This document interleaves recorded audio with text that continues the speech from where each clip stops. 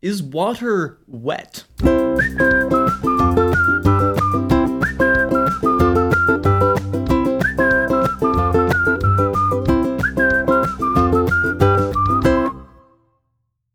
Hello and welcome to The Launch Sequence, your comedy podcast about adulting, millennials, and the life of a soon-to-be ex-college student.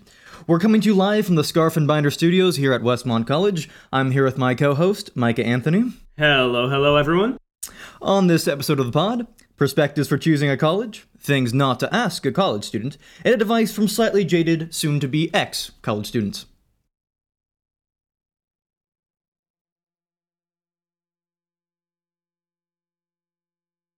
To kick things off, our first recurring section, Ramen and Rhyme, featuring the first and last time I use my literature major in a semi-professional capacity.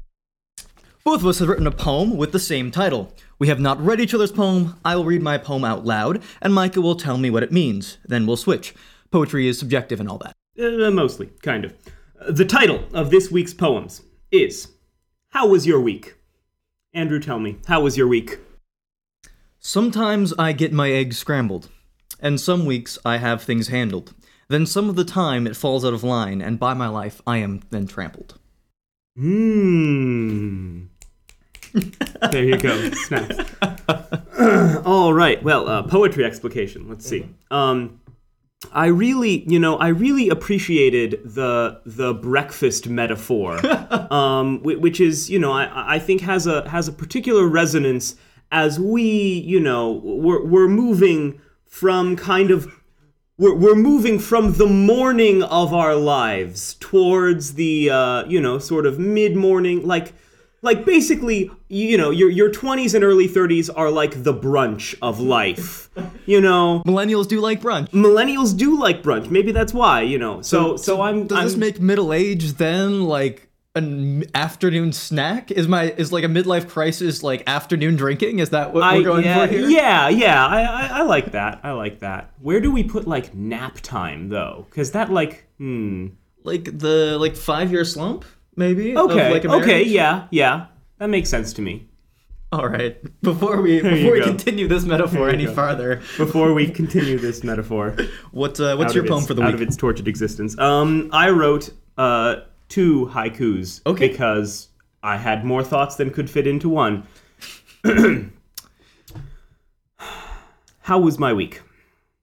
Thoughts like a fountain, written on the old pages. I want to know them. Way too many books, and I want to know them all. When will I sleep now? Wow, I feel like I need to see that before me in print. Micah, thank you. You're welcome. There you go. For our listeners, I am now reading this off Micah's iPhone.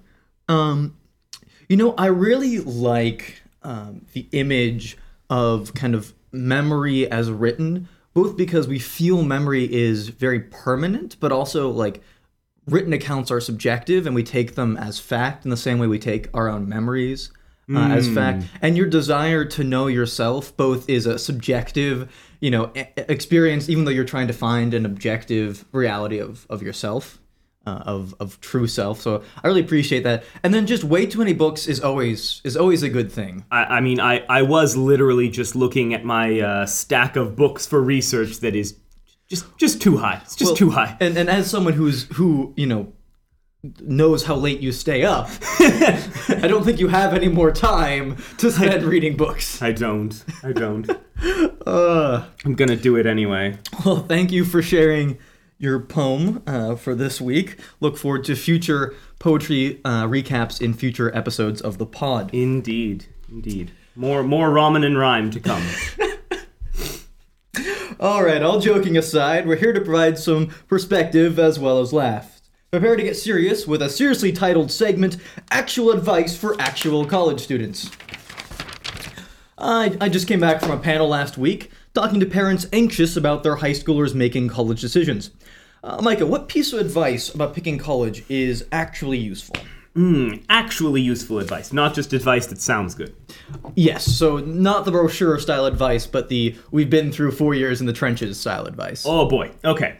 I think that there are definitely a great many paths that people take to get to life. And I think there's a lot of people who would say that a specific path is better than another. And obviously, like, some are more practical and stuff like that. But I mean, I'm thinking particularly about like the focus on going to college as necessary for like a successful life. Mm-hmm. And like that was definitely true for me and for what I want. Mm-hmm. Like going to a 4-year university was the right choice for me. But that's not true of everyone. Mm-hmm. Like some people take a gap year or, start out at community college or go to a trade school or just start working. Mm-hmm. And I think particularly in high school and like, moving towards that like stage of life where most people go to college, I think there's a kind of pressure there that's not always like what everyone needs. Okay. Does that make sense? Yeah, Arthur Brooks, who heads up the American Enterprise Institute, which is a think tank, and he's a fairly well-known thinker, actually. If I remember correctly, took like correspondence courses for like his like community college degree, and now runs one of the larger think tanks in Washington. I think my advice for those who actually do want to go to college when you're looking to pick is learn how to read brochures, and I don't mean literally just read the text. But brochures are trying to sell you something. They try to sell you an image of the college. And if you can't see yourself in that image, I went to, I think it was Pomona, or no, it was, what's the other college it may have been Pomona, but one of the other schools down there, Claremont McKenna colleges. Yeah. And I picked up the brochure and I was like, okay, these students are like liberal, nature-focused, super highly educated and like to have lots of options. Yeah. My mom's like, oh, Andrew, you're making all these assumptions. But lo and behold, that's exactly what kind of student was at that college. Or at least that was their like ideal student. So learning to see what kind of image is the college selling of itself. And if that image doesn't appeal to you, then don't go to that college. Because they're going to put their best students, their most interesting stories. So if you read their little like, here's what my college experience was like, and you're like, that sounds lame, then don't go to that college, because that's their best story. That's the pinnacle of their achievement. And in the same vein, it's important to know what's important to you. It was important to me to have students and an emphasis on kind of moral growth when I came to college. But for other people like my brother, it's really important to have good labs. And choosing a couple of things that are central to your happiness or your professional development, that helps clarify things. And so I think talking to people who know you about that, like what do I, as your mother or as your best friend or as your uncle that you go golfing with every weekend, like what do they know about you, and use that advice, because you're at a time where you're kind of both creating yourself, but also you still have that knowledge base of people who have seen you, kind of the arc of your development. I think let other people cover your blind spots is good life advice in general. Yeah, definitely. Like that's why you introduce your significant other to your friends before you marry them, hopefully. Ah, yes, because then when they give you a look and say, we should go have a talk, then you then you can do that. Yeah. Oh, and the other piece of advice from a good professor of mine, one of my advisors, that I did not take this advice, but I wish I had, was minor in good professors and major in something practical or something you enjoy. Because college is a time where there's just incredible people who are hired just for their ability to teach and to mentor. And taking a class with a great philosophy prof, even if you don't want to be a philosopher, or taking a great writing class. Like Micah and I went to England with Professor Delaney. And even though I'm not an English major, I still remember all of his lessons and the things we'd write together. And so I think that's something to take use of in college. I 100% second and endorse that piece of advice. As someone who I think has successfully minored in great professors, yeah, do that. If you encounter a good professor, hold on to them. They're amazing. That was the serious episode of the podcast. That's it. That is the only moment of seriousness you're going to get. The rest of this is all jokes. We'll see. So Micah, tell me, do you ever go home and dread those conversations with loved ones and family friends? Well, prepare to groan on a segment we're calling Things Not to Ask a College Student. Here are the rules. In college, they teach you to question the question. So, each of us will read the other stupid questions people ask college students. The other will explain why that is the wrong question to ask. All right, Micah. What are you planning on doing with X degree? Well, you see, the problem with this question is in assuming that my degree is going to be useful. Now, for those of you who didn't catch my self-deprecating English major joke earlier, I'm majoring in literature. Yes, I do plan to teach. No, that is not the only thing you can do with a lit major.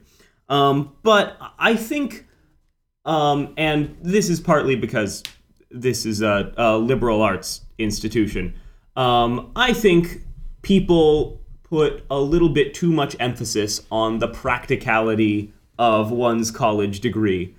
I think this is the only stage in your life where you can literally study whatever you want, and you should probably do that. There's like a statistic somewhere that this is me wildly using statistics poorly here, but it's like 50% or something of like people don't actually use their major in their job. May even be higher than that. Yeah. All right.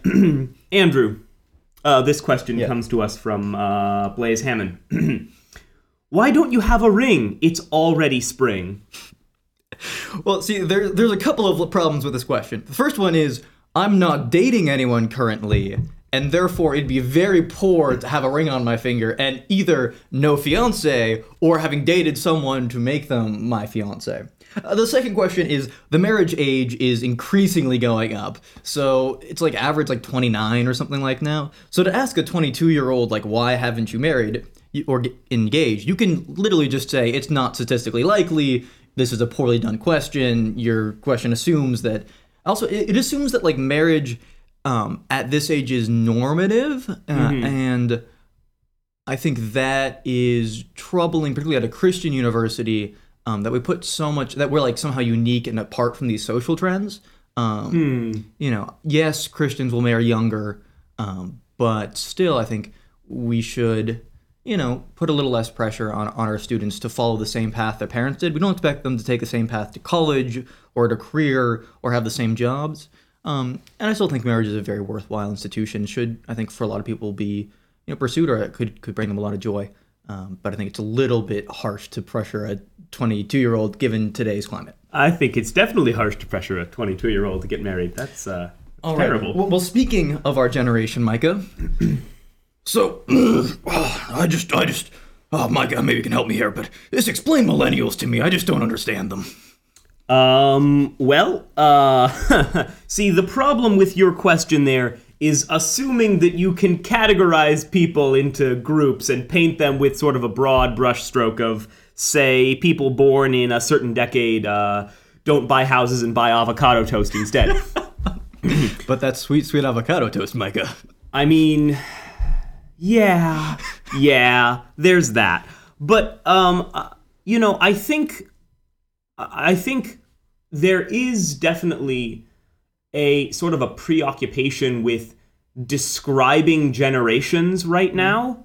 And I think I'm sort of going to take a stab at this one, but I think it might have something to do with the internet, because you can categorize. It is one of the most convenient ways of observing generational differences is how people interact with the internet and social media.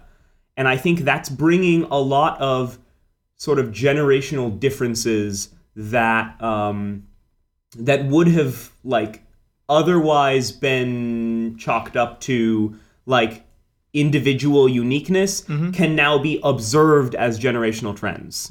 Like in the ways people interact with social media and like internet resources. Yeah. I think the other frustrating part about this question is often I feel older generations expect us to justify particularly any negative traits they see in anyone as like we're responsible for someone else's like narcissism or, you know, there's general trends within a population. I think that's an interesting thing to talk about. It's interesting sociologically, but also on the dinner table, it's always hard when you're like, well, you know, I'm unique. Why aren't you saying to me about that? Or if you want me to talk about my generation, you know, don't assume condemnation from the beginning. Like there's generally this tone of like justify your right to be a generation or to be not judged rather than like tell me what's unique about your perspective.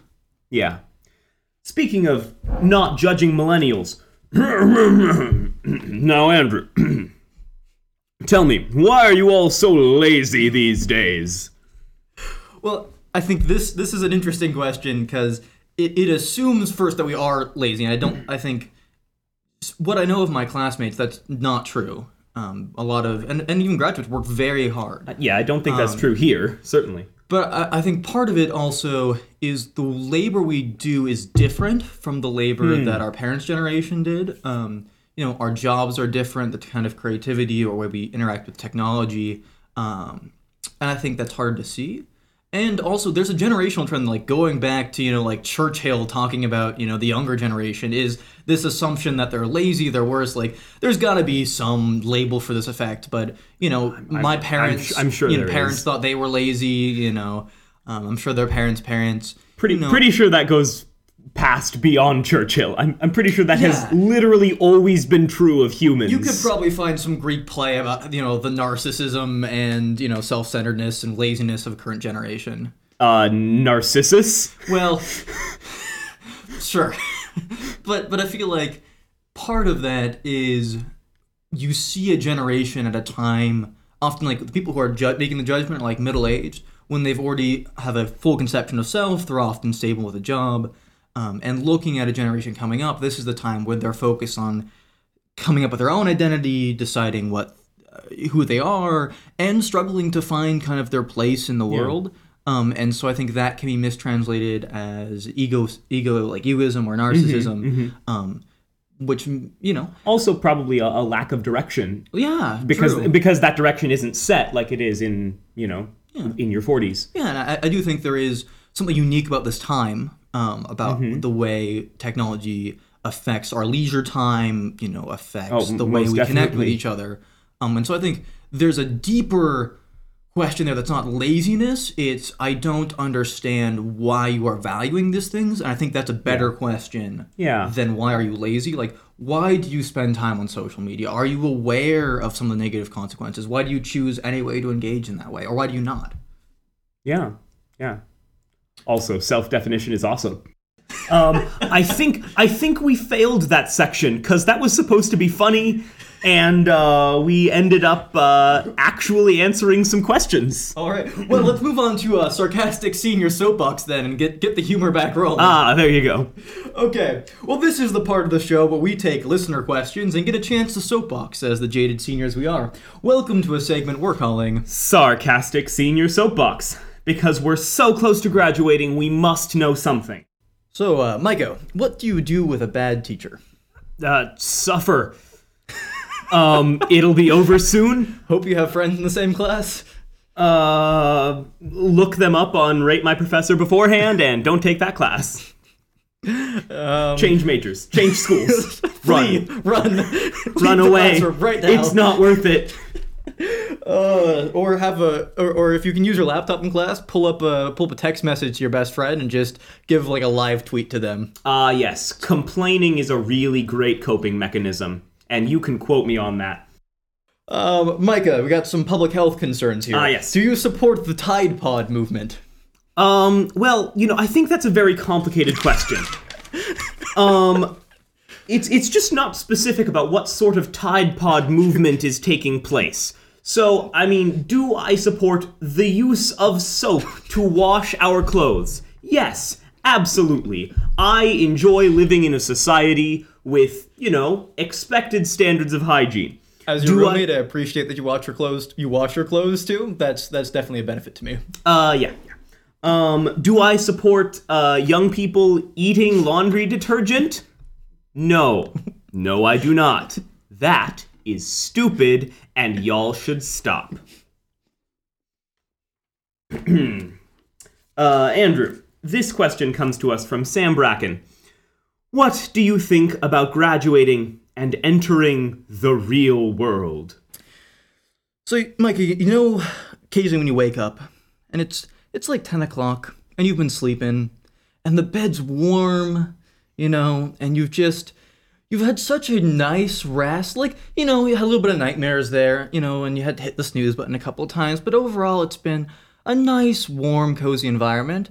And then the alarm clock goes off, and it just cuts through the morning, and you know that you gotta go jump in a cold swimming pool, and you have to swim, because otherwise you will drown. That is the feeling of realizing you're 3 months away from graduation and about to jump in a freezing swimming pool. Andrew, I'm still stuck on the part of that story where you wake up at 10 o'clock. I can't remember the last time that happened. Question from my mother. Hi, Mom. Hopefully you're listening to this. What is the best coffee shop in Santa Barbara, Micah? The French press on the counter of our room. It's true. Yes, I just claimed that I make the best coffee in Santa Barbara. Fight me. Well, if it's 8 o'clock and if you have it 8 a.m., the coffee that's closest at hand is the best coffee. Agreed. Andrew, tell me, how are you alive? The coffee. That's all I'll say on that. Is water wet? Don't care. Next. Let's see. Andrew, how much do you procrastinate? More than I should, I feel like is the right answer there. My parents will listen to the podcast, so that's all I'm going to say on that point. I have a fun question. Hi, Mom. Hi, Dad. Hi, Mrs. Olson. Is it procrastination or is it self-care? That's such a millennial answer. I know. That's because self-care is one of my favorite ways of justifying procrastination. Well, I love playing Crusader Kings, which technically is a historical simulation, so I'm going to call it extracurrurcular. There you go. I'm auditing really medieval history. There you go. It's an interactive seminar. Absolutely. It is an interactive seminar of... Oh, boy. All right. So tell me, Micah, is fire burning? Don't care. Well, that was Sarcastic Senior Soapbox. Well, every podcast needs some sponsors. And since we're the only podcast Audible hasn't sponsored yet, this episode was sponsored by... Intellectualism, because we started hilarious, joke-oriented segments and then actually answered serious questions. This episode brought to you by Micah's Coffee Pot. Micah's Coffee Pot, helping me get out of bed in the morning since whenever he bought it. July? Well, thank you for listening to us riff while you're idly doing chores, walking, doing laundry, or what other more meaningful tasks you combined with this podcast. We really do need suggestions for ideas, as well as questions for our advice sections and for Sarcastic Senior Soapbox. Please send your questions or suggestions to our team at thelaunchsequencepodcast@gmail.com. You can find us on Facebook or hit us up on Twitter at launchseqpod. That's launch SEQ pod. This podcast was edited and recorded by Mark Carlson here at Westmont College. Many thanks to Mark for jumping in on this crazy idea. Until next time, I'm Andrew Olson. And I'm Micah Anthony, and this has been The Launch Sequence.